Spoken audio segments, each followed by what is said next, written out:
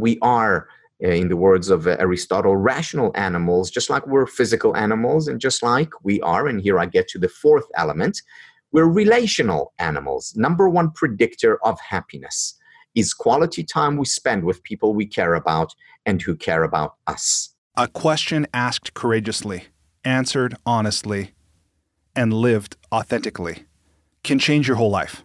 For me, that question was, how can I use what I have, what I love, and what I know to bless the lives of others? The School for Good Living and this podcast are one answer to that question. Hi, I'm Brian Miller. I know that the world can work for everyone, but that it won't until it works for you. I've created this to help you make the difference you were born to make. It's a series of conversations with thought leaders who are moving humanity forward. And in each episode, I explore their lives and the work they do. I also ask them to break down how they've gotten their books written, published, and read. This podcast is all about exploring the magic and mystery, and sometimes the misery, of the creative process. So if you have a mission, a message, and the motivation to share it, this podcast is for you.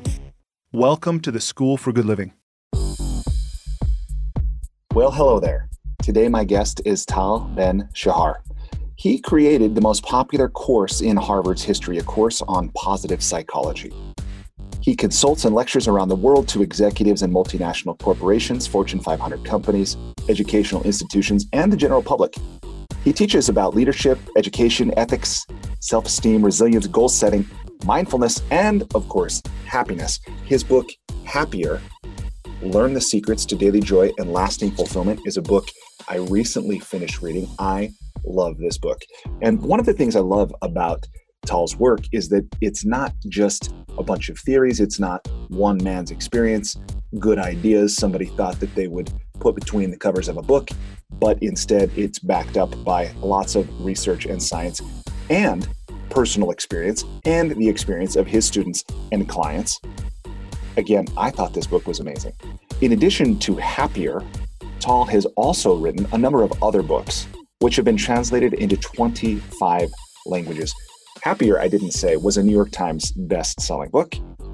He's also written 2 children's books, by the way, one about Helen Keller and one about Thomas Edison, that are designed to teach children about happiness. We had a fantastic conversation about what Tal has learned when it comes to happiness and how we can be happier. The things, again, that science and research tell us. We talk about lessons he's learned from becoming a national champion on the squash court. We talk about what we can learn, how we learn and grow from trauma, from peak experiences.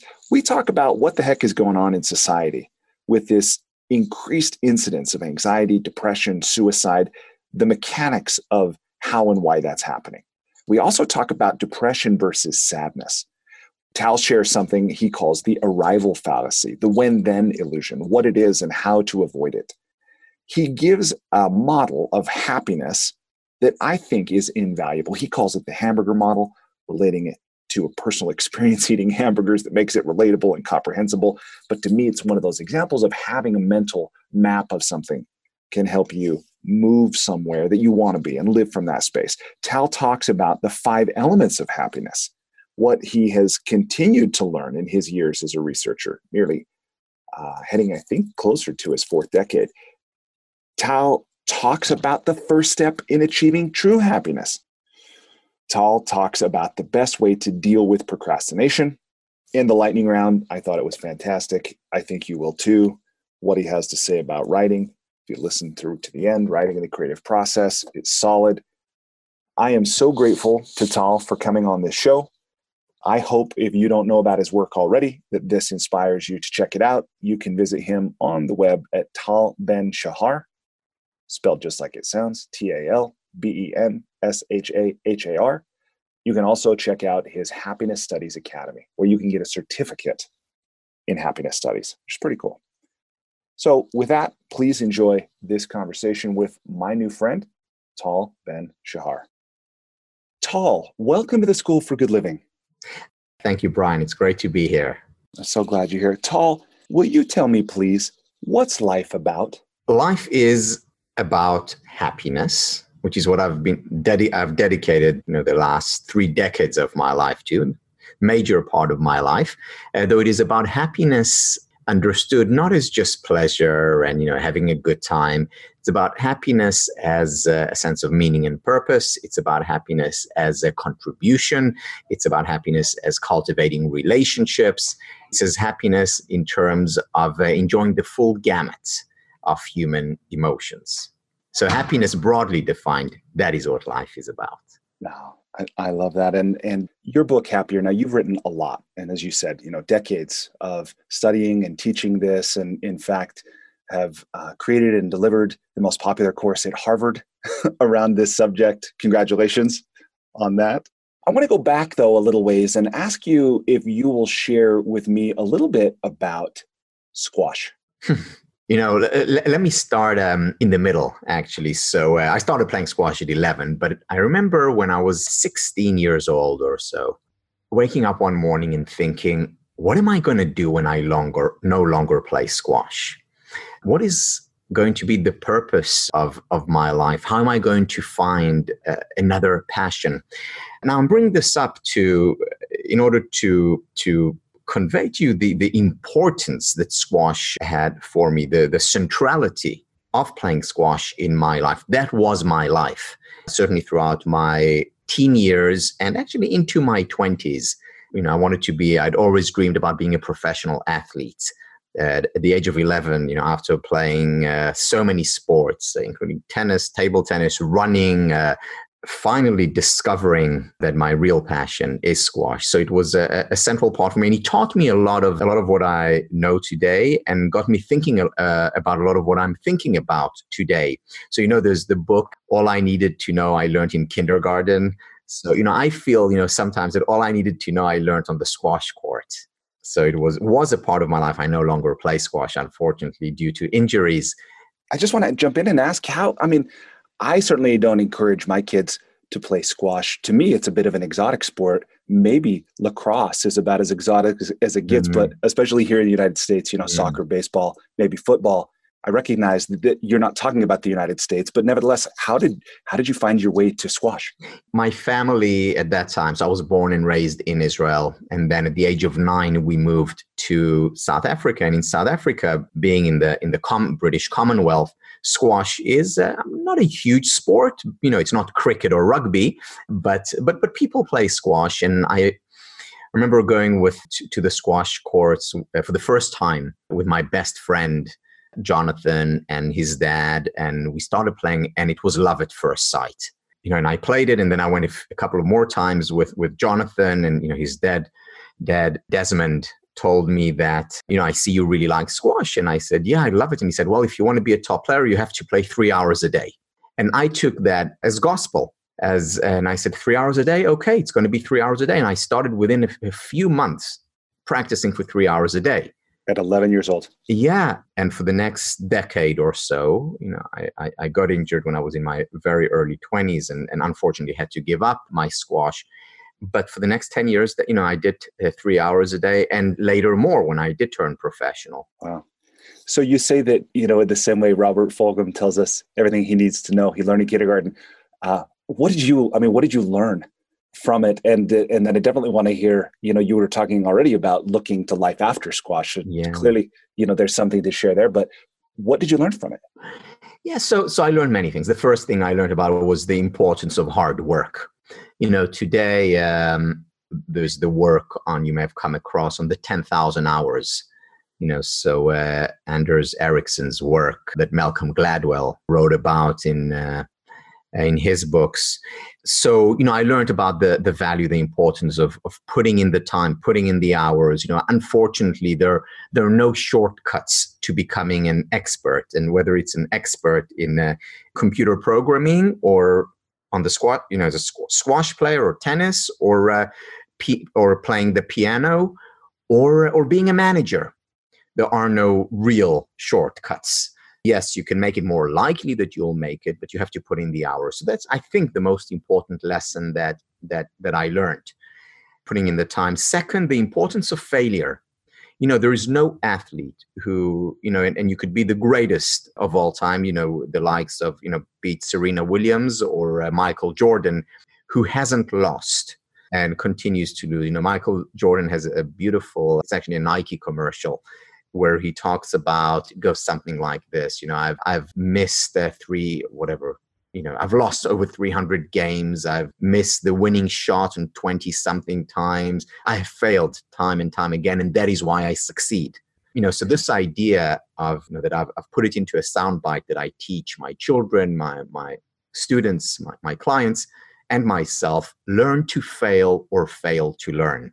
Learn to fail or fail to learn. That has become a mantra for me, and I learned it on the squash court. And many other things, such as, teamwork, working together with people, with disagreements and conflicts. And later, when I went, I was in the Israeli national team, so I learned to be on a team. At Harvard, I played on the Harvard team. So many important lessons there, all of which have stood me in good stead in whatever I did. What I'm doing today as a teacher, as a collaborator, as part of an organization. And even to this day, so I have 3 kids, who are, 15, 12, and 10 years old. I rarely, if ever, ask them about how they're doing in school. If there's a problem in school, I'm sure their teacher will call me up, and they have done so at times. But I always do ask them about how sports is going, how they're athletic, how basketball is going, how dance is going, how football is going, because I think there's so much value to playing sports, especially in today's world when so many of us lead a sedentary lifestyle, when social interactions are not as commonplace as they were before with the emergence of social media. Yeah. If my kids just go outside, I'm happy. Yeah, no, exactly. Exactly right. Because they're doing something which is healthy physically and healthy psychologically. Yeah.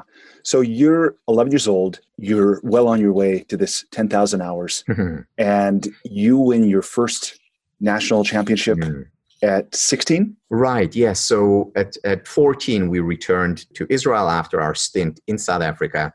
And 2 years later, I win the Israeli national championships, which has been on my radar, my as I call my radar, dream radar. I love that. For registered trademark. Yeah, that's great. For a few years, and I win it. My dream come true. And I must say that during the 5 years, when I look back at my childhood, and again, not only looking back, also as I was living it, I wasn't a happy child. I was an anxious child. I was a very serious child. I was a hard worker, whether it's in school, whether it's on the court. But I was not happy. I was not jovial. But I always told myself, that's okay. I'm not happy now. I'm stressed out. I'm anxious. But when I win the championship, then I'll be happy. It was always on my mind and heart. Okay, you give a present benefit for the purpose of future benefits. You give up present happiness for the purpose of future happiness. And I was certain of the fact that once I win the national championship, then I'll be happy. And you know what? I was right. After winning the Israeli national championship, it was probably the happiest, or one of the certainly at that time, was the happiest day of my life. And a dream came true. And then a few hours go by after I celebrate with my family and friends. And I remember must have been 2 a.m. after I came home from the celebrations, and I'm sitting on my bed, just savoring and reveling in my great feat. And suddenly, out of nowhere, the exact same anxiety that I'd experienced essentially since I could remember myself comes back after I fulfilled my dream. After, I put a check mark next to my greatest goal, dream, accomplishment.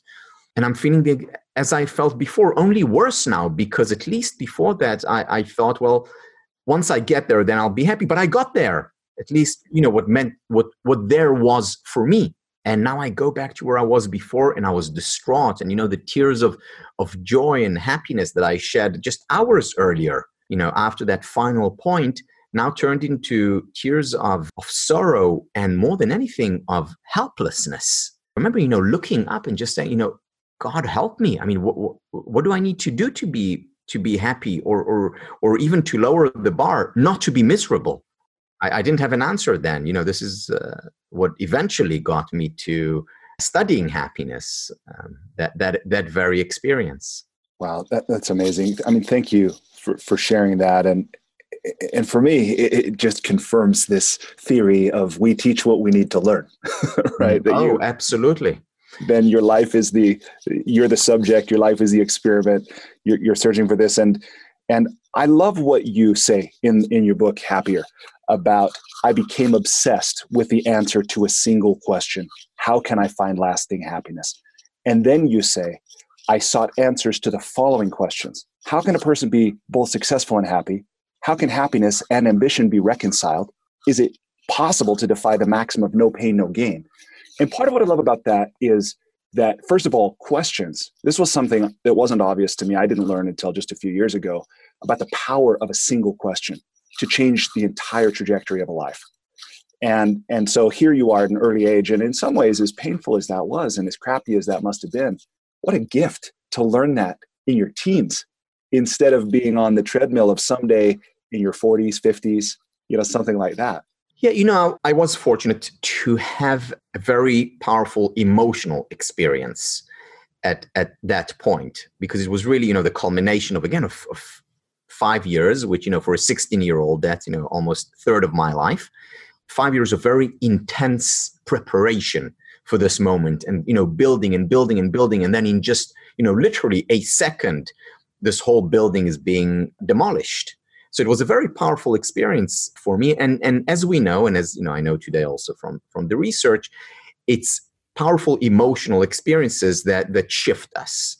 That now, by the way, they can shift us in a positive or a negative direction. So, you think about the most powerful emotional experiences would be traumas. Now, there can be post-traumatic stress disorder as a result of trauma.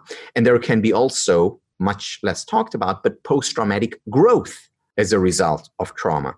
But regardless, change happens as a result of a traumatic experience. And by the way, trauma doesn't only need to be a negative experience. So we can have a peak experience that shifts us. And it makes sense if we think about our language. I mean, look at the word. We think about emotion. Emotion. Emotion is about moving us to or from a certain place. And if it's a very powerful emotion, then it's a very powerful movement that takes place. It's an earthquake on the individual level. And that's what happened to me at 16. And by the way, that in and of itself wasn't enough. So it was then that I started asking these questions, but the answer that came to mind at that point was, okay, it's because it's just the Israeli national championships. And, Israel is a small country. And, how many players are there in Israel? I need to be the world champion. That's logical. Exactly. That is logical. And, certainly for a 16-year-old who's inexperienced with life. So I continued on that path. And the only thing that changed was that instead of my goal being to be the national champion, it was to be the world champion. And I left Israel, went to the center of world squash, which is London, England. I joined a club in Ealing Broadway, where Jan Khan, the Pakistani world champion, played and became his training partner and started to train like him. So it was no longer 3 hours a day, it was 6 hours a day. And I did climb up the world rankings, for juniors, for seniors, for adults. And I really thought that would be the answer. Unfortunately, I did get injured. And I was devastated as a result of that. I would have to give up my squash career. And remember, at the age of 16, thinking, what am I going to do when I no longer had squash? So it was a crisis. So I replaced squash with academic success and, applied to the top universities in the US. It ended up going to Harvard and then decided to be the best student there.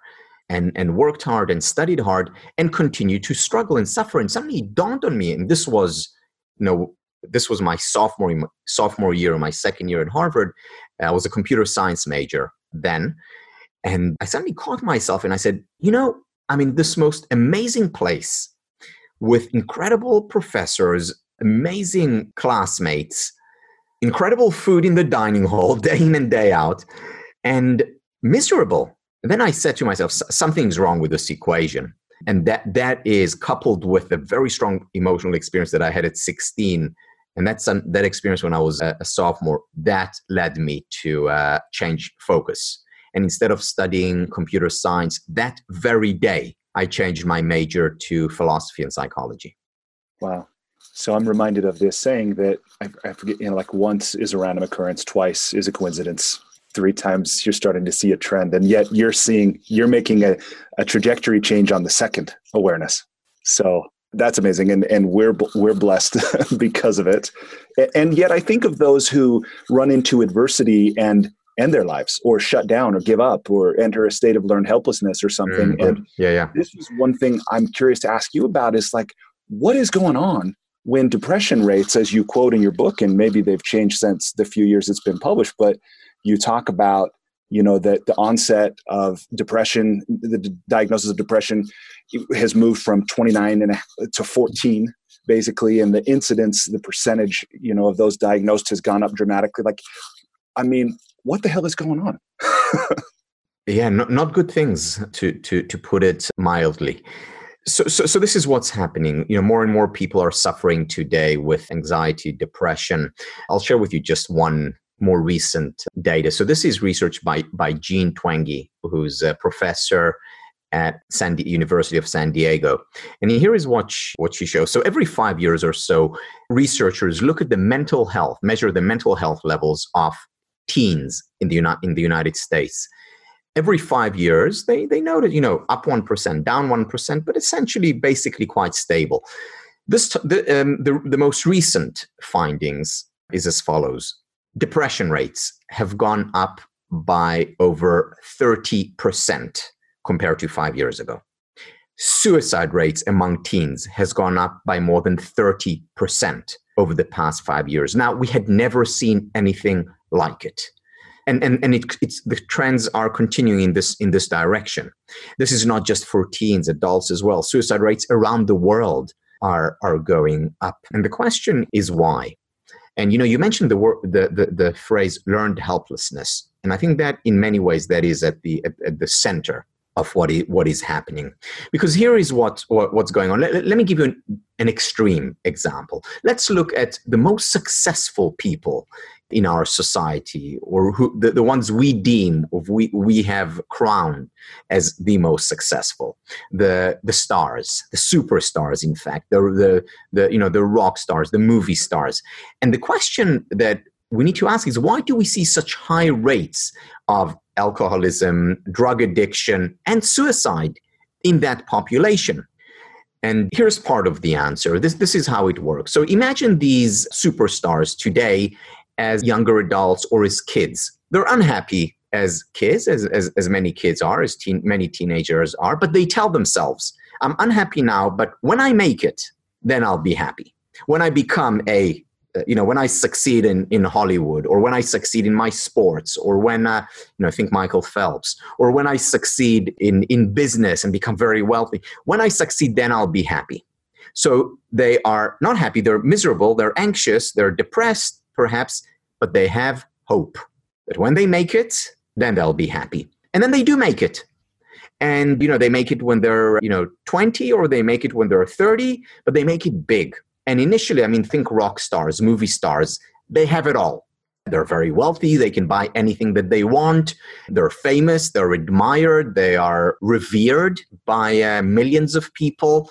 They can have basically any man or woman they want. They're fulfilled, 99% of the population's dreams. They've made it and they're happy. But then maybe not a few hours go by, but a few months go by. And suddenly they realize that even though they've made it there is no there. They go back to where they were before, unhappy, maybe anxious, maybe depressed, despite all their success. Only this time with a difference. So in the past, they were sustained by hope. It was an illusion, but it was still hope that when they make it, they'll be happy. Today, they're devoid of that illusion. They're devoid of that hope. And they're miserable without hope. And the difference between sadness and depression is that depression is sadness without hope.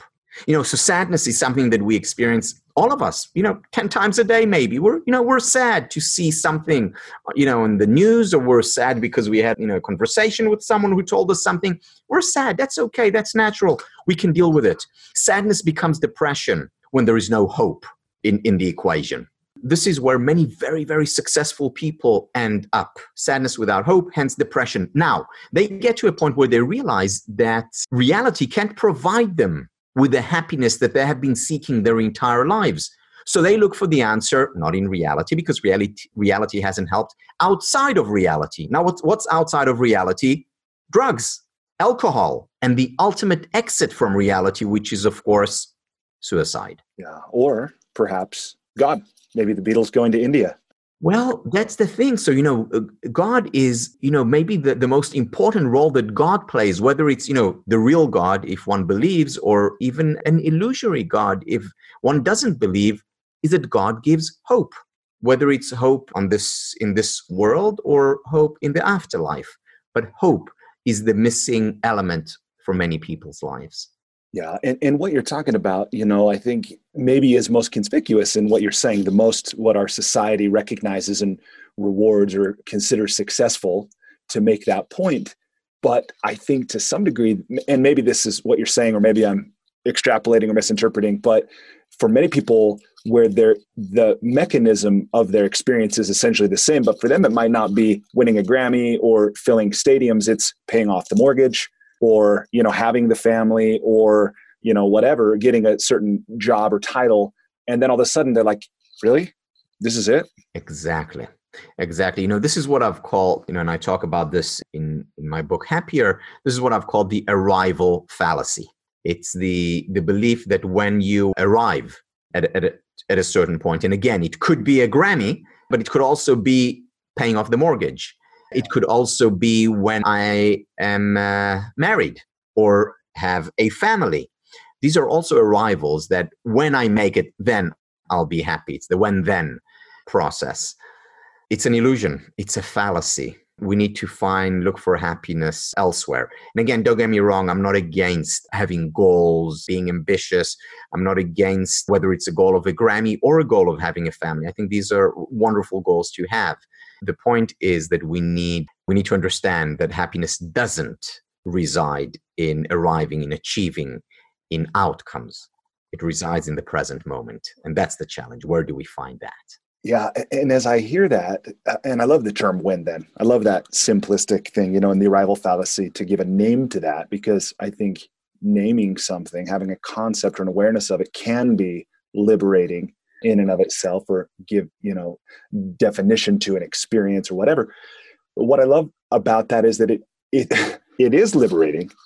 And at the same time, there's a part of me that's like, oh man, really? Like life is a process. It's moment. And yeah, there's boxes I can check, milestones I can cross. And on the one hand, that realizing none of those in and of themselves will ever bring lasting fulfillment or satisfaction is kind of crappy. But then from another point of view, it's like, man, that is so freeing. Exactly. It's both. Yeah. So it is freeing to think that, okay, I don't need to put all my stakes in the next achievement, in overcoming, that next hill, the next mountain. At the same time, what's the alternative? Because this is the model that we are fed from a very young age. I mean, I ask parents this, and I say to them, do you really believe that the path to happiness does not go through success? Because if you really believe that, then you would stop pushing your children to get into a top school or get great grades. But most parents don't actually believe that. They actually do think that if their child gets into a top university, or if their child does become very wealthy, or if their child does succeed on all, the parameters, fame, money, or whatever it is, then their child will be happy. They actually, whether it's explicitly, but even more often implicitly, that's how they raise their children, with this model in mind. That model is wrong. It's not a little wrong. It's very wrong. Yeah. Well, and the way that you break this down in this book, again, and I shared this morning, I host a mindfulness group here in Salt Lake City. And so I had about 20 people in a room this morning, and I opened your book and I recreated that 2x2 matrix to help people. Just, I invited them to question, where do you spend most of your time? And what might be possible for you if you perhaps chose a different quadrant to spend time in? And obviously this is audio, so people, are listening to this. But I wonder if you'd be willing to recreate that for people listening to help them maybe gain an understanding of something that's possible for them that they're not currently experiencing. Right. So let me share just in a few words how that model that you're referring to came into being. So this is a happiness model, but I also call it the hamburger model. And the reason is because I actually came up with this model while having a hamburger. Out of respect for the initiator or the creator of this model, and specifically, I was training for a squash tournament, and when I was training for a tournament, I was eating only healthy foods. I was eating lean meat and fish, and of course fruits and vegetables. But I said to myself that once the tournament is over, I'll reward myself and indulge in an unhealthy meal, but a good meal, and eat a few hamburgers. And, as a professional athlete training at that time, 6 hours a day, I could eat. So the tournament was over, and I decided to indulge myself, reward myself with a visit to the hamburger joint. I went and bought 4 hamburgers, put it on my plastic plate, went to the table. I was by myself because, this was my moment, and was about to open my mouth and eat the first of 4 hamburgers, and I stopped. And the reason I stopped was because I suddenly thought to myself, maybe I shouldn't have this hamburger because I've been feeling so strong. I've been feeling really good, healthy over the past few months. Maybe I shouldn't ruin it with an unhealthy burger. And then I thought, okay, so this would be one option. What if I had another type of hamburger? What if I had a hamburger that didn't taste wasn't as delicious as this hamburger that I was about to have, because this was my favorite hamburger joint, but was healthy. A vegetarian burger maybe, or some healthy grass-fed hamburger or whatever it is. And I said, but there's another hamburger option, which is worse than the one I'm having. Imagine if I had a hamburger which was unhealthy and tasted horribly. So, so far I had 3 hamburger archetypes. The one I was about to have, which was delicious, but I knew was not good for me, was not healthy. One which was healthy, but which was not tasty. And then a third one, which was not tasty and not healthy. And then I thought, but what if I had it all? What if I had the 4th hamburger archetype, which is tasty as the one I was about to have and healthy? That would be the ideal. And I thought to myself, wow, this is what happiness would be all about. Happiness would be about tasty and healthy. And then I took it to extended this to other experiences. And I thought the hamburger that I was about to have, tasty but unhealthy, is about having a present positive experience, but about paying a price in the future, because I wouldn't feel great later on, a few hours later or even days later if I continue to eat tasty but unhealthy food. So present, great; future, not so great. If I think about just eating healthy food, but which is not tasty, future is great, but present, not so great. The worst hamburger, not healthy and not tasty, is present is terrible, future is terrible. But then the ideal happiness hamburger, as I've come to call it, is great for the future and great for the present. How can we find more such experiences, not just in a hamburger joint? How can we find it in a relationship? For example, a relationship where we enjoy spending time together, we have pleasure as we experience it, and we're building something meaningful for the future together. Or work, where overall I enjoy going to work, I like the day-to-day, and I'm doing something which is meaningful. I'm building something for my future. That is happy workplace. And the question is not how I can spend 24/7 in this happy place, present and future go hand in hand, but how can I spend more of my time in that quadrant of the happy, healthy, and tasty hamburger? I love that. And it parallels, something you say a little earlier in the book about, as well-meaning as the question, am I happy, might be, it's often actually not that useful, where instead asking, how can I be happier, right? How can I spend more time in that quadrant where I have both pleasure and meaning? Yes, exactly. This is an important distinction, because many people ask me, so Tal, are you happy? Okay, so you've been in this business for 3 decades almost. Are you finally happy? Because remember, I got into it because I was unhappy. And my answer to that question is that I don't really know how to answer this question. Why? Because I don't think there is a point before which you are unhappy, after which you are happy. In other words, it's not binary, 0, 1. Rather, happiness resides on a continuum. And today I'm certainly happier than I was 30 years ago, but I certainly hope that 5 or 10 years from now, I'm happier than I am today. In other words, it's not about reaching a final destination, a finite point, but rather it's about a journey, a lifelong journey, a journey that ends when life ends. Yeah, and that for me is another one of those that is simultaneously liberating and exasperating. You know?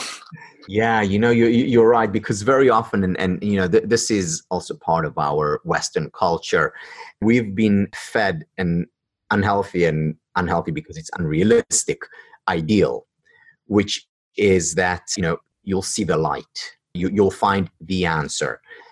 There isn't that moment where we have the answer, where we find the thing that we need to do in order to live happily ever after. And this is where movies are very often misleading, because what do we see in movies? There is a struggle for the 90 minutes. And again, you can have a lifetime, of course, in that 90 minutes, or a few years in those 90 minutes, there is real struggle. And then towards the end, there is resolution. And, and the protagonists meet and they kiss and the screen goes down. And of course, what is the assumption? They live happily ever after. Wrong assumption. There is no happily ever after. There are struggles after. The struggles actually begin after the screen goes down. That's when the real hard work has to be put in. Not when you tie the knot, if you're thinking about a romantic relationship, or when you find your ideal job, when you're thinking about the professional realm. You need to start working hard when you find your dream job. You need to start working hard when you're together with your dream partner. Yeah. No, I've certainly experienced that in my life, and whether it was, and mostly in a professional realm, it's easier to see, but also in relationships. I thought when I end this marriage, which I did, well, and in that marriage, I thought I'll buy a Ferrari. It'll be a symbolic, act that will reignite the passion and adventure. It's a 2-seater. We'll just leave the kids behind. And, well, that didn't do it.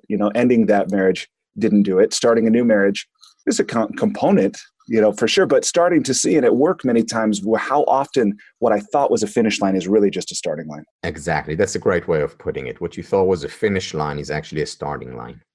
Yeah, again and again. And in the book, you define happiness, and there's a sentence here where you say so you define happiness as the overall experience of pleasure and meaning. Right. You still feel that's pretty accurate? Yes, and so to begin with the yes, the pleasure and meaning definition came out of the hamburger or happiness model. Pleasure is what I'm experiencing right now at the moment. Meaning is about building something important, significant for the future. So I still see it as a valuable definition of happiness. Now here comes the and. Over the past few years, I've expanded on this, whereas today I see happiness as more complex than just combining meaning and pleasure. Specifically, I see happiness as comprising 5 elements. And the 5 elements are: first, spiritual well-being. So spiritual well-being can, of course, be religion, and it is for many. But spirituality can also come from other areas, specifically from finding meaning in one's life. And, an investment banker who finds meaning in her life is more spiritual than a monk who doesn't find meaning in his vocation. Yeah. And in that too, because this is one thing I think a lot about, and I'm so excited to hear you say 5, because I've looked at this and put spirituality at the center as well. And for me, also a sense of connection. Very much so. Now, a sense of connection, broadly defined, meaning. The second element of spirituality, so the one element is a sense of meaning and purpose in life. The second element is exactly connection. And it's connection, you were talking about running a mindfulness group. It's being present. It's being mindful, because if I'm connected to this, really connected to this moment, if I, am engaged in this conversation, or if I'm really connected to the person sitting across the table from me, or if I'm connected to nature as I take a walk outside, that's a spiritual experience. So that's the second very important element of spirituality. So it's spiritual well-being is the first component. The second component is physical well-being. Physical well-being is important. What do we eat? Nutrition is very important for happiness, of course, for physical health. Whether or not we exercise is very important for happiness. Regular physical exercise. And by the way, that can be walking regularly out in nature, or it can be being on your treadmill, or it can be swimming, or best form of exercise is actually dance, because there you have another element of happiness, which is being with other people. Yeah, and I love that you brought that up, because I don't remember you mentioning that you dance in Happier, but I did come across that online. What kind of dance do you do? Yeah, so one of the dances that I do is Zumba. And then just my wife and I, we just go dancing. We love going to clubs, whether it's with, 20-year-olds where we feel completely out of place, or, dancers our age, but we love to dance. And, also fortunately, my wife was a dancer for many years, and my daughter today dances. That's her sport or activity or passion. So we have a lot of dance in our house. That's great. And I have a friend, by the way, who asked me a question once I just love. He said, what if you were so happy that all that was left was just to dance? Yeah. That is really beautiful. It's beautiful. And, dance is a cause and an effect, because when we are happy, we're more likely to dance. That's all that's left is to dance. I love that. But also, if we're not that happy and we want to become happier, dance is a good investment.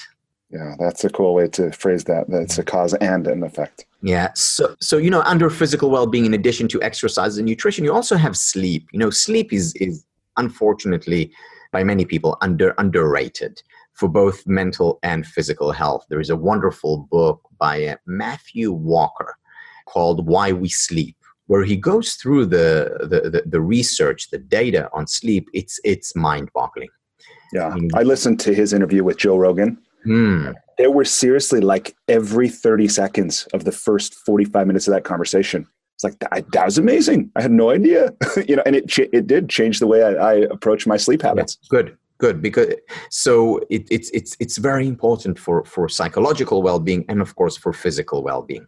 So we have spiritual well-being, physical well-being, then we have intellectual well-being.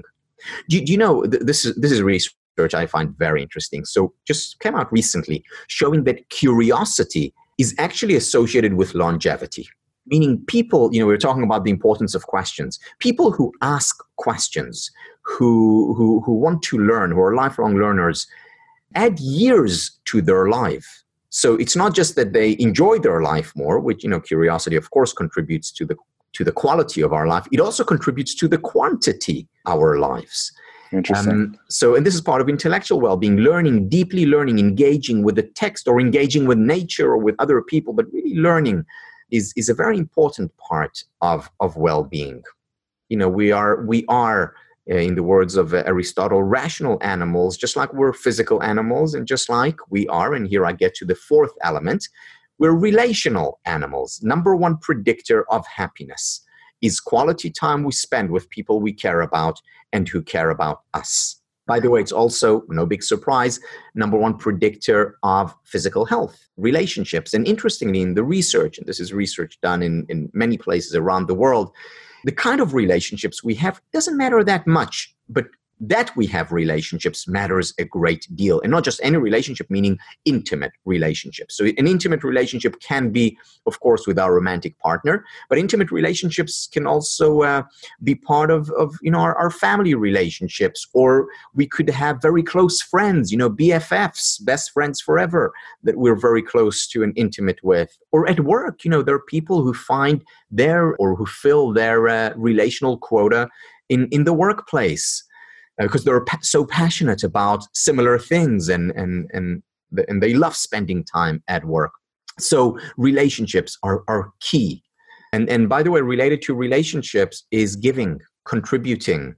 One of the best ways to increase levels of happiness is to give. And whether it's to give to charity or to spend your time with people who need help, or simply to be kind. That is a form of giving. And what I love about what you're sharing here is, again, that you're sharing this from the perspective not only of your experience and your own observation, but as a researcher, someone with a PhD and, who's aware of, probably has personal relationships with the people that actually did this, these studies and so forth. And anybody can, that's one of the, I think the blessings maybe and the curses of our world today is anybody can pick up a megaphone in the form of Twitter or start a blog or a podcast or whatever. But this is not just some guy's ideas or anecdotes about what leads to happiness. Right. And I just want to acknowledge that here. Yeah, well, thank you for bringing that up. Because, when people ask me, so Tal, how did you create that class at Harvard? Or in general, how do you create your lectures or write your books? And it's always about three things. The first thing is research. That's the foundation. I do not teach, So, I may have the most amazing experience in a workshop, or, may have read something which I find very interesting. But if there's no research behind it, I won't teach it. I may use it. No, I often would use it in my life. I would experiment with it, but I would never teach it. So first and foremost, I'm an academic. I'm a professor. This is what I do. I rely on research. The second criteria that I use is that research has to be relevant to people's lives, applicable, so that they can take it and apply it in their personal lives or in professional lives, in their relationships, in their business. It has to be relevant. And the third criteria for what I include or don't include, I must use it myself, experiment with it myself. In other words, I have to make it personal. And I really believe in that third element, as I do in the first two. Carl Rogers, the famed North American psychologist, said, I think it was back in the 1950s, he said, what is most personal is most general. So it has to rely on research. It has to be relevant, applicable. So it's not just, theoretical knowledge. And third, I must try it. So I have to walk the talk. If I teach meditation, I would first teach about the research on meditation. Obviously it's very relevant because we know the benefits thereof. And third, I meditate daily. I would not teach it if I wasn't doing it. That's powerful. That's a powerful come from in sharing all this. And I know with that, I detoured us a little from the 5. So maybe we could go back to this 5th. So we have spiritual well-being, we have physical well-being, we have intellectual well-being, we have relational well-being, and the final one is emotional well-being.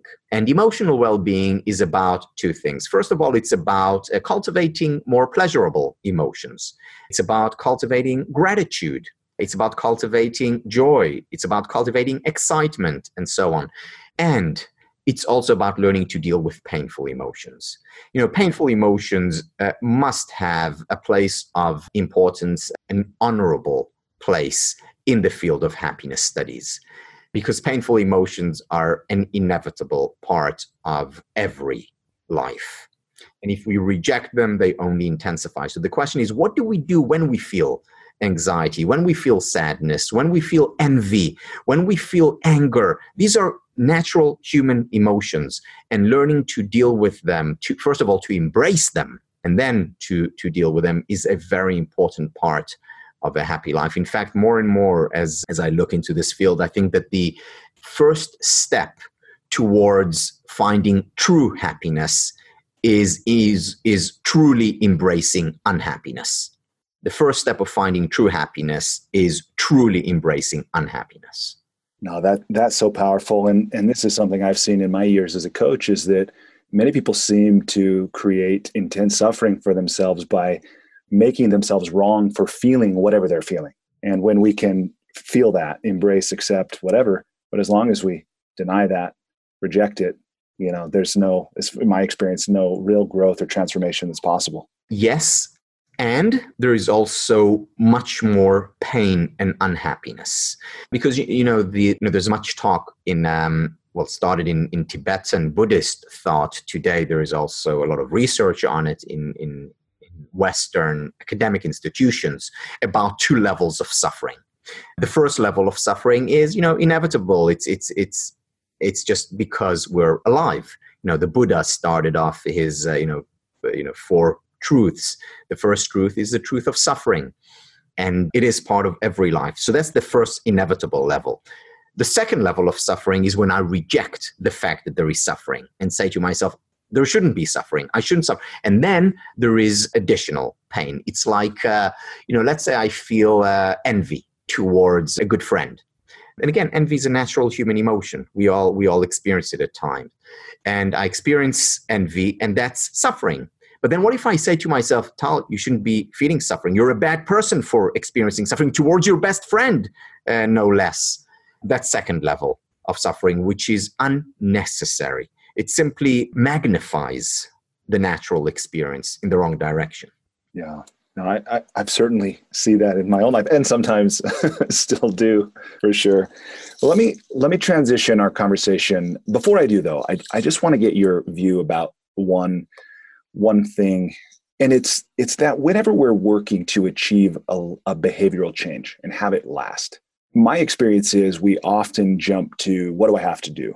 Like, what are the steps? What's the strategy? Something I learned from Tony Robbins that was not obvious to me, but I have found supremely useful. And I wonder if maybe you've seen it or have different words or, another view on it, is what he'll talk about is he talks about where most of us go first to this strategy, that if we instead go what might be considered upstream, both to stories, what are the narratives that I'm living about whatever, life is worthless or life is a gift or this relationship doesn't work or this relationship is a blessing or whatever, where I think most of us don't live with an awareness that those are at some level a story that we're telling ourselves. So Tony invites us to look at that, and then upstream from that, even where he talks about state, what's your emotion, and to consciously cultivate an empowering state through what you're saying, moving your body, your breath, how much sleep you get, like all this, and the way you're putting your awareness, what language you're using, and all that. So anyway, I'm not trying to make this a lecture about Tony Robbins' model, but I've seen that is so empowering in my own life, and I forget, and then I remember, and I forget, and I remember.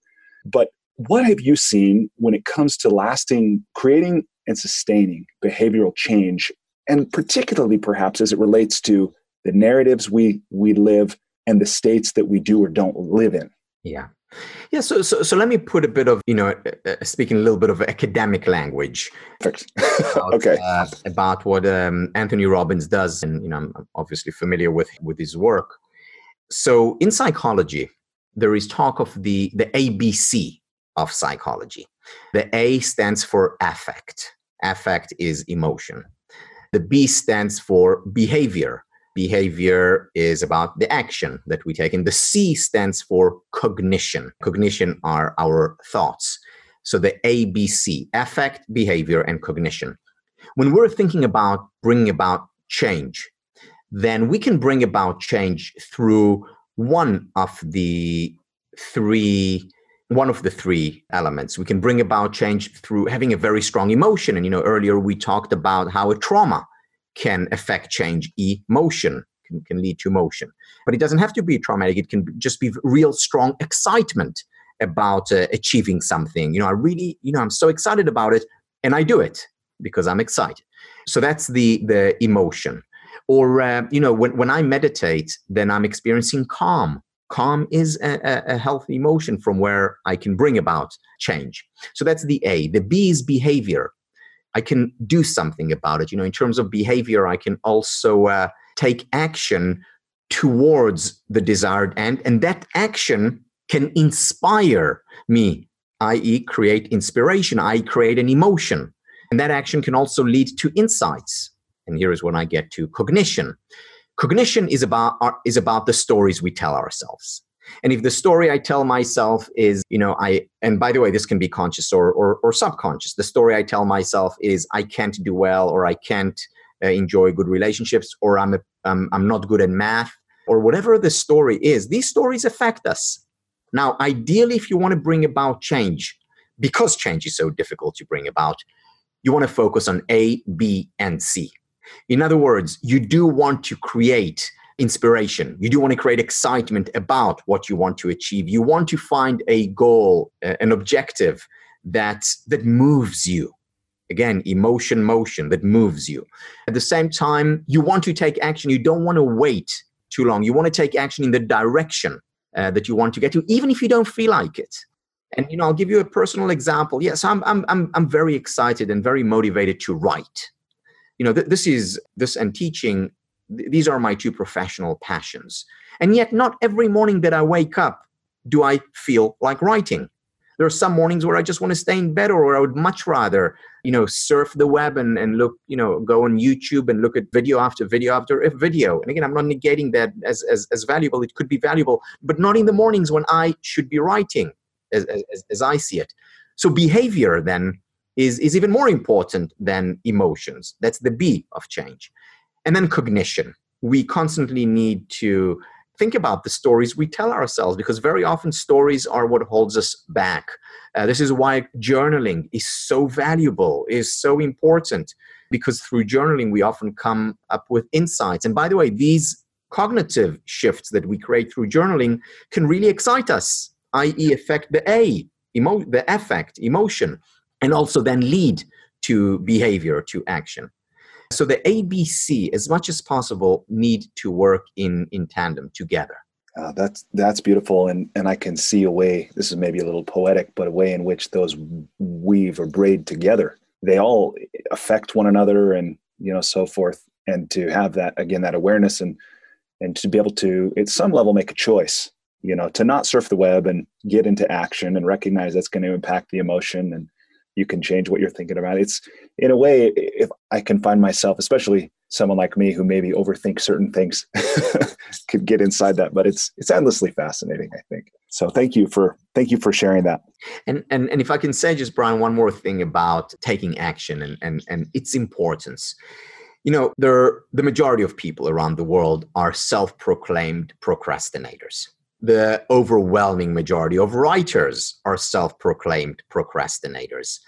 And, what is the best way to deal with procrastination? It's understanding the following truth, and that is that perspiration often precedes inspiration, that action often precedes inspiration. So what in the procrastinator's mind, the idea is, I need to be inspired to write, or I need to be inspired to get this job done.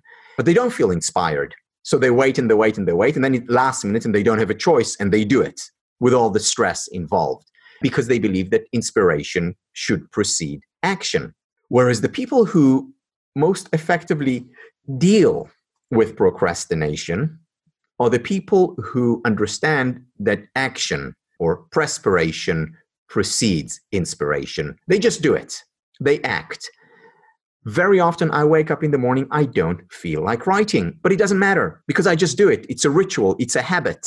And then I get into it almost inevitably, whether it's 5 minutes or an hour. I get into it and I feel inspired doing what I care about so much. Yeah, I love that. And thank you for sharing that. That reminds me, someone once pointed out to me that, like you're saying, many people say, I'll do it when I feel like it. But if we flip that and say, I'll feel like it when I do it. Good. Exactly. That's often our experience. And I think about, I read something a writer had written about his experience writing, this science fiction author, Frank Herbert. And I don't have the passage committed to memory exactly, but the gist of what he said was, sometimes I wrote because I felt inspired, and other times I wrote even though I didn't. And when I look back on all my writing, I can't tell which is which. I was like, that's really interesting. That's great. Yeah. No, that's very valuable. Thank you for sharing that perspective. Well, with your permission, I want to transition our conversation now to the Enlightening Lightning Round. I'm ready to go. Okay, fantastic. So again, this is intended to be a series of brief questions. You're welcome to answer as long as you'd like. I endeavor to ask the question and step aside for the most part. All right, number 1, please complete the following sentence with something other than a box of chocolates. Life is like a roller coaster. Number 2, what important truth do you believe that very few people agree with you on? That an important element of happiness is lowering our expectations of happiness. Okay. Number 3, if you were required every day for the rest of your life to wear a t-shirt with a slogan on it, or a phrase or a saying or a quote or a quip, what would the shirt say? Give yourself the permission to be human. Beautiful. Number 4, what book other than one of your own have you gifted or recommended most often? 2 books. Passionate Marriage by David Schnarch, which I think is the best book on relationships, and The 6 Pillars of Self-Esteem by Nathaniel Branden, which is really the book that got me interested in the whole area of self-help. Well, thank you for sharing that. Did you ever have the chance to meet Mr. Branden? I met Nathaniel Branden on a few occasions, and after reading his book, and he became my mentor. Oh, that's beautiful. Yeah, I have his book. The book you mentioned, I haven't read it, but I perked up when I saw it and quoted a couple passages in your book. The one I want to ask you just for a moment about passionate marriage. This is not one I'm familiar with. Yeah. So David Schnarch is a psychologist. His expertise is relationships. And his book, Passionate Marriage, and I also got to meet him after reading his book. His book really transformed our relationship as it has done for many couples around the world. A very important book that doesn't give an easy solution, but shows you the way if you're prepared to work hard and put time and effort into your relationship. Wow, sounds amazing. Thank you for sharing. Okay, number 5. So you travel and have traveled a lot. What is one travel hack, meaning something you do or something you take with you when you travel to make your travel less painful or more enjoyable? My Kindle. I read, and it also helps me. So I'm often jet lagged when I travel across time zones. It helps me feel like I'm not struggling to fall asleep. So I go to bed and I read, and I can read for a few hours and then fall asleep a little bit and then read again. So having a book with me always precious. Yeah. And how does reading for you, what's your preference? Kindle versus paper? Do you have one? Yeah, I do prefer paper. However, I would be overweight every time I fly if I get the books that I may want to read while on the trip. Yeah, it's not the most convenient thing to carry around. Okay, what about, and before we leave this topic of travel, is there anything you do either when you prepare or you make your arrangements? I know some people I'd never thought to do this until I heard it. They'll request certain floors in hotels away from elevators or certain seats on planes or, things they do when booking. Is there anything you do like that as you get ready or maybe as you come home from a journey? No, what I do emphasize, fortunately, I'm a good sleeper, so I sleep on planes as well. But what I do emphasize is going out of my way to eat healthfully, meaning not to be too demanding on my body. So I don't eat that much, even though when we're jet lagged, we're inclined to eat more than we usually do. When we're up for many hours, I eat healthfully, I eat in moderation. And when I can, I sleep. And another thing, also, I exercise. I do not neglect my exercise regime. So I really focus on treating my body with respect always, but especially when I travel, because traveling and not sleeping as much, exacts a price from one's body and mind. So I try to mitigate that with extra healthy behaviors in the other areas where I do have control. Because I was in Japan just last month. Had an amazing time, but I worked during the night, meaning during the night for me in New York, which is obviously hard. And during the day, I didn't really fall asleep when it was night there. But what I did have control over is whether or not I exercise and how well or poorly I eat. No, that's great. Thank you. Okay, question number 6. What's one thing you've started or stopped doing in order to live or age well? So one thing that started that's an easy one. I started playing ping pong, table tennis. This is my new passion, so I can't play squash anymore, really. I mean, I can, but as soon as I get on court, my memory is still of a 21-year-old running around for 2 hours playing a match. Can't do that anymore. But table tennis, ping pong, I can play and learn and enjoy tremendously. So, I'm never going to be a high level player, but I certainly am enjoying it so much. And the nice thing is that, in my club, I see players who are, young and strong and are amazing. And I see players who are old and strong and are amazing. We have a player who is, in his late 70s or early 80s. I mean, he kicks my butt, and he's, exercising and practicing. So I'm hoping that this is my sport. So that's table awesome. tennis, this is a shout out for that great sport. I'll bet you are a formidable table tennis player. Mm, well, I don't know. Tell this to my coach, who not that happy with me, but Well, anyone who has a coach for table tennis, man, yeah, no, that's awesome. That's fun. Thanks it's for fun. sharing that. Now, one thing which I stopped, Uh-huh. I it also has to do with exercise. I had a much more rigorous exercise regime where I would push myself, to my limits, because that's the modus operandi that I was, used to from my squash days, my professional days, and I felt like, I need to slow down. So I do exercise regularly, religiously, but not at the same pace. Yeah. I did stop eating gluten, and I felt that made a big difference in my life. Now I know that I'm not celiac. I didn't need to do it, but I actually feel a lot better without it.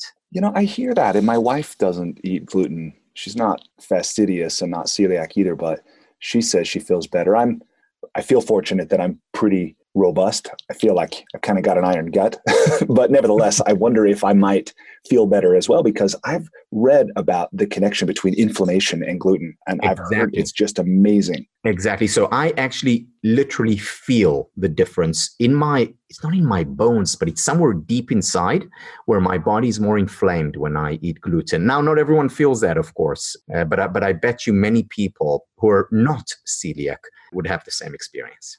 Yeah, that's one of those that I am fascinated by. And especially when I hear people say, well, I go to Europe and I can eat all the bread and I'm fine, but I come here and I don't know if it's GMOs or, something else.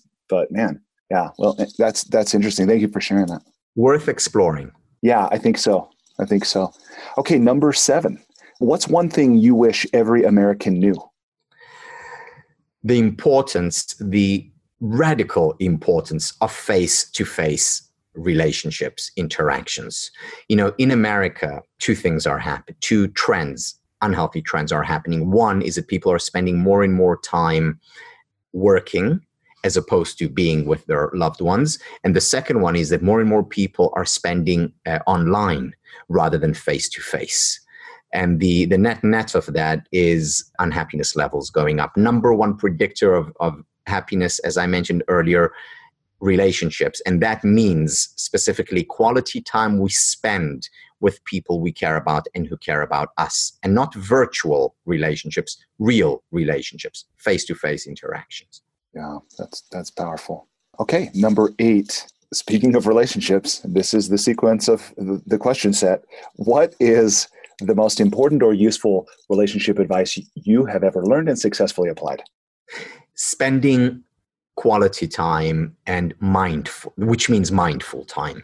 So for instance, you see many, and I'll give an example with my kids, but this applies to any relationship. You see so many parents who are with their kids and at the same time are on the phone or, texting or emailing or doing something, but they feel good because, they're at home and, around their kids. No, switch off, disconnect in order to connect, disconnect from technology in order to connect with people. And again, this applies to parenting. It applies to romantic partners who are at dinner together or time with your friends.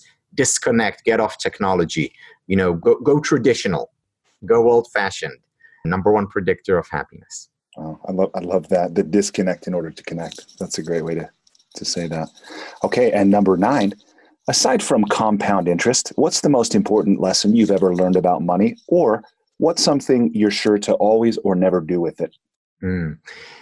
So, notwithstanding the fact that we need a certain amount for our basic needs, and here I mean basic needs, most important thing is to do something that you're passionate about, so that money becomes a byproduct of your passion, of something purposeful that you're doing.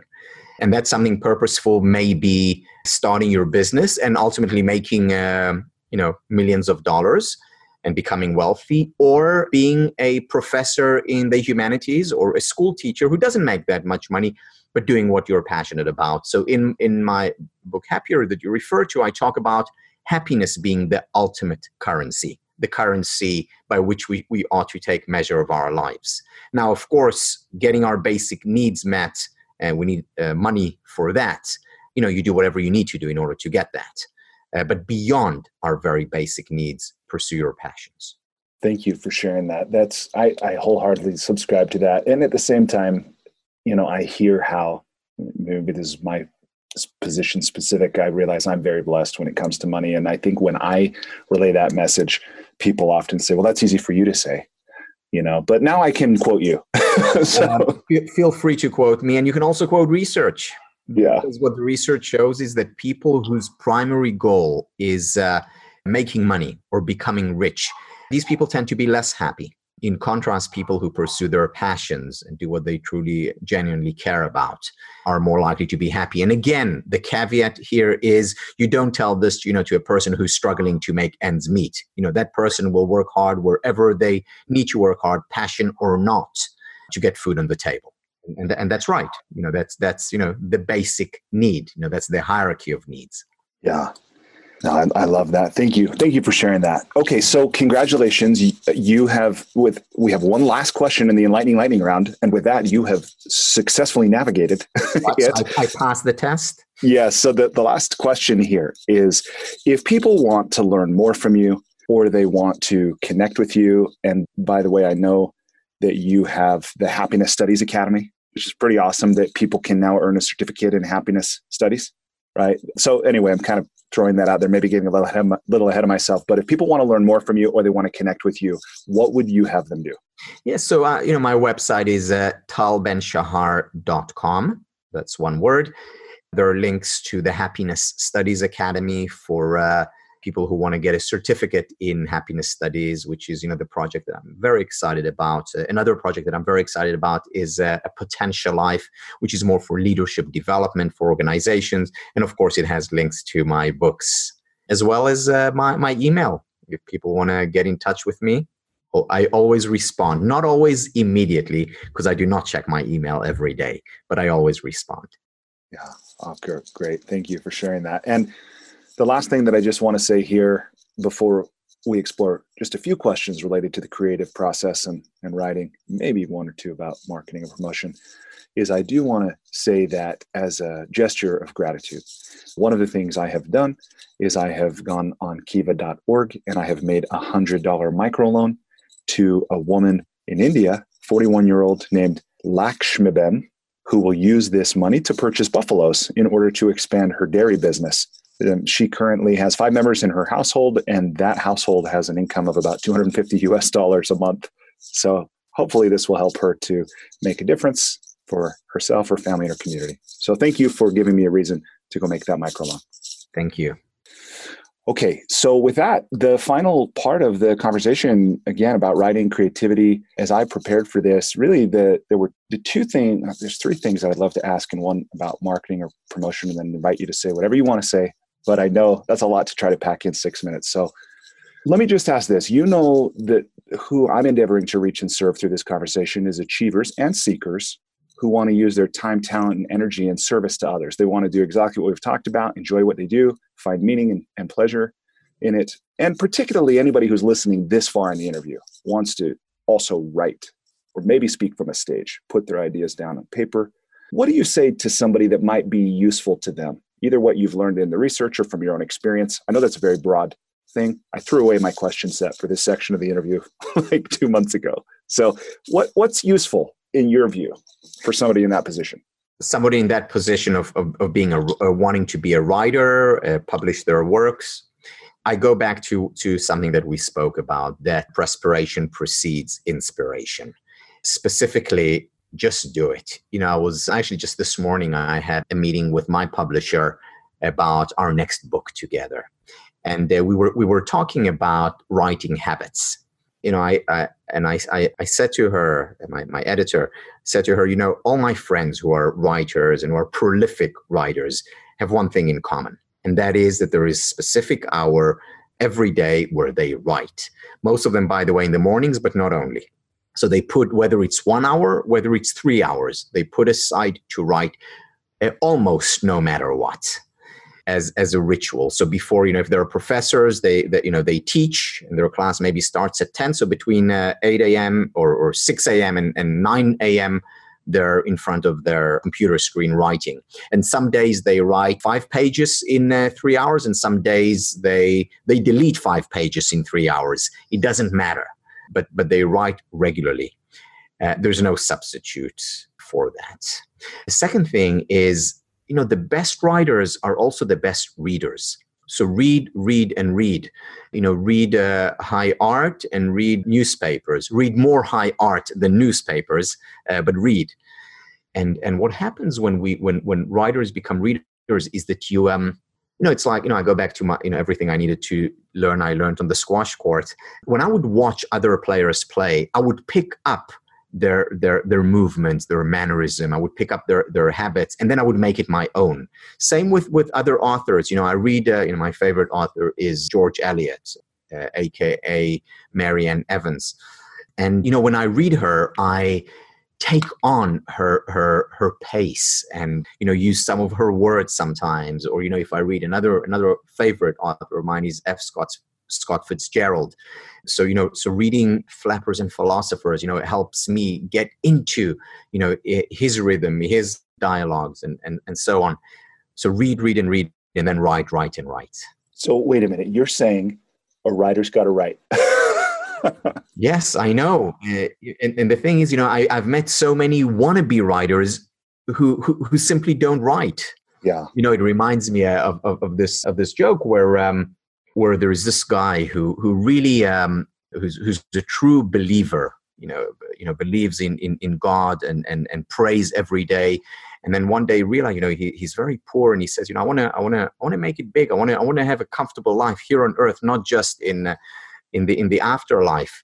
And he prays and continues to praise and says to God, and God, please, I want to win the lottery.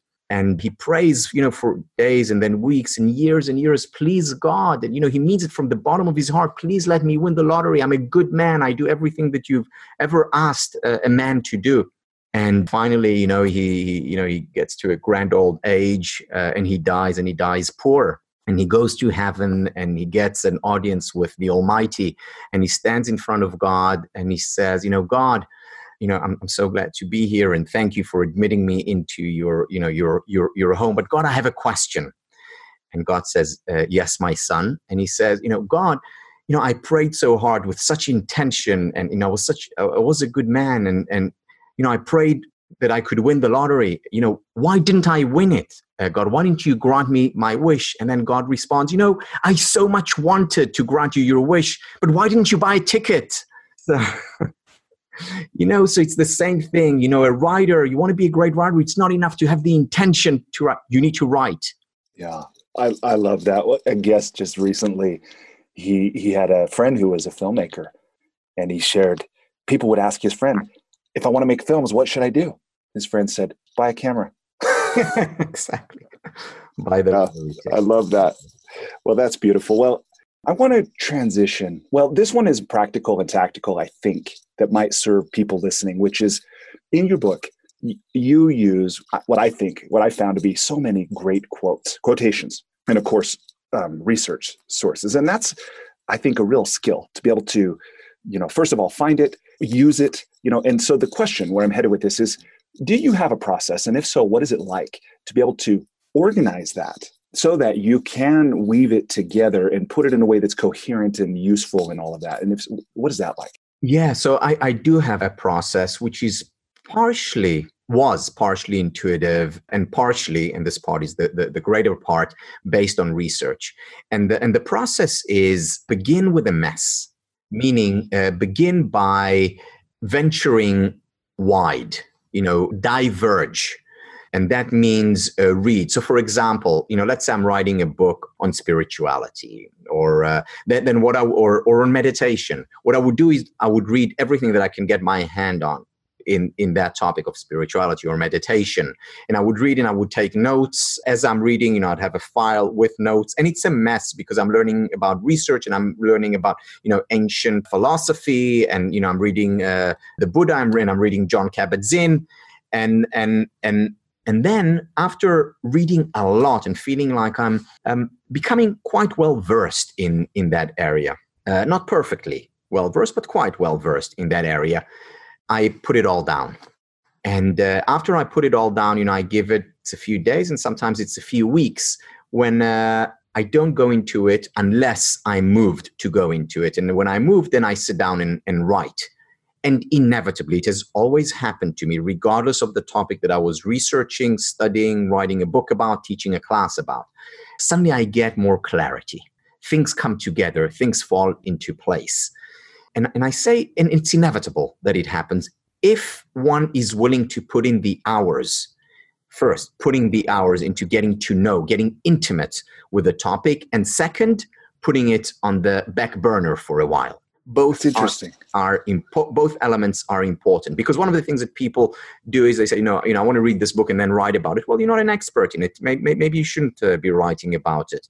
It's like saying, I want to become a pianist, but I want to go straight to playing a Mozart sonata. Wait, progress. Learn your scales first, learn your ABCs, literally, and then progress on and on. So you need the background first. But then you also need time away from it, because it's in the time away from it, that's when the creative spark ignites. Yeah, and interesting. It happens inevitably, because that is how nature takes its course. This is like night follows day. Meaning, think about a child learning a language. So initially a child is exposed to a lot of stimulation from the outside world, and a child sees one object and another object and a similar object and has no idea what that object is, but sees enough of these objects, and then suddenly there is the aha moment. Oh, it's a chair. And from that moment on, they understand what chairs are. Or it's a horse, after they have seen many horses, or enough horses. So they have enough particulars to create a concept. And in the same way, when you read about a topic, you have enough particulars from that topic that you're able to generalize to a concept. And this is what books are, So I generalize in my happiness book to a happiness model, future benefit and present benefit.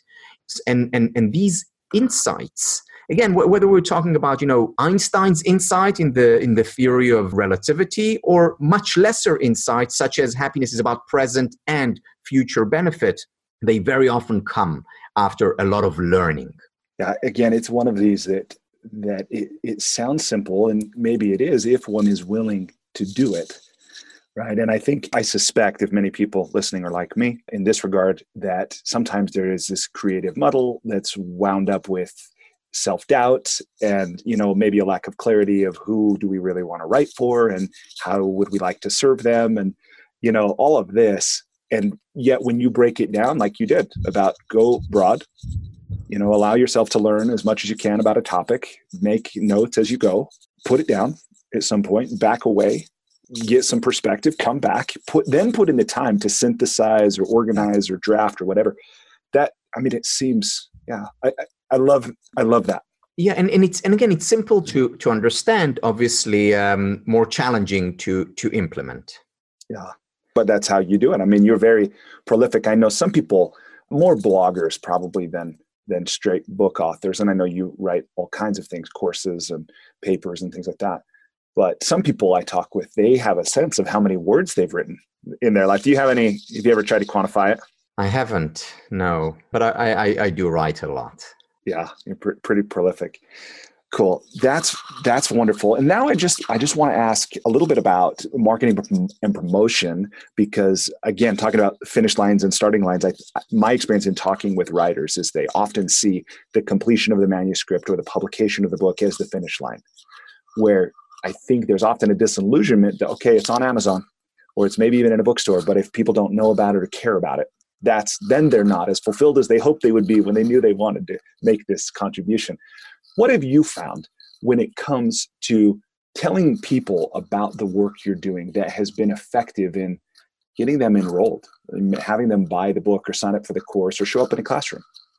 Yeah, the marketing of books, or in general, obviously has changed in this new world. So, the book Happier became a bestseller because Jon Stewart had me on his show. He also had me for lunch on his show. So, that made the book an instant bestseller. But today, less common. Yes, if you're fortunate, you'll be on a show that people watch. But other than that, the best way to sell books is to teach the books. So whether it's in book signings where you're teaching from the book, of course, or whether it's, you may be teaching a course about your book, giving lectures about it, the best-selling authors today, certainly in my field of, again, self-help broadly defined, are also lecturers. They're out there talking about their writing. Yeah, that's not surprising. And especially, I suspect you've observed this as well, when you're someone who's written a book and you have a message that really does make a difference for people, when you speak to them, especially if you speak to them or you have the chance to teach them, that they just want to take a piece of you home with them. And they'll buy the book for that reason. Yeah. And again, most people who write book are passionate about what they write about. And passion is contagious. So if you're passionate about what you wrote about, it's very likely that others who hear you talk about it become passionate about it. If there's a final piece of wisdom or encouragement that you would leave listeners with. Yes. And that is that there are no shortcuts. I must say that when I started off in this field, I was hoping that I would see the light. I would find the Holy Grail. I would find that one thing that I would need to do, and then I would live happily ever after. I have not found that thing. I don't think that thing exists. It takes work, it takes effort, it takes time. Now, work, effort, and time, that does not equate to pain and suffering. The work, effort, and time can in and of themselves be part of an overall happy experience, overall happy life. Beautiful. Thank you. Okay. Well, with that, we'll go ahead and wrap up. And I will thank you, Tal, for being here and sharing. Thank you very much, Brian. Thank you for doing the work that you do and spreading well-being, happiness, and wisdom. Thank you. Yeah, it's my pleasure. And thank you to everyone listening for tuning in. I hope that you enjoyed this. I hope you pick up Tal's book, Happier, if you don't own it already. Check out Tal's Happiness Studies Academy. And with that, I will wish you well and look forward to talking to you again next time. Until then. Despite living in an age where we have more comforts and conveniences than ever before, life isn't working for many people. Whether it's in the developed world, where we're dealing with depression, anxiety, addiction, divorce, jobs we hate, relationships that don't work, or people in the developing world who don't have access to clean water or sanitation or healthcare or education, or who live in conflict zones, there's a lot of people on the planet that life isn't working very well for. If you're one of those people, I invite you to connect with me at goodliving.com. I've created Life's Best Practices Breakthrough Coaching to help you navigate the transitions that we all go through. Whether you've just graduated school, you're going through a divorce, you just got married, you're headed into retirement, you're starting a business, you just lost your job, whatever it is you're facing, I've developed a 36-week course that you go through with me and a community of achievers and seekers who are committed to improving their own lives and the lives of others. So through this online program, you will have the opportunity to go deep into every area of your life, explore life's big questions, create answers for yourself in community, get clarity and accountability. If that's something you're interested to learn about, I invite you to contact me directly at brian@brianmiller.com or by visiting goodliving.com.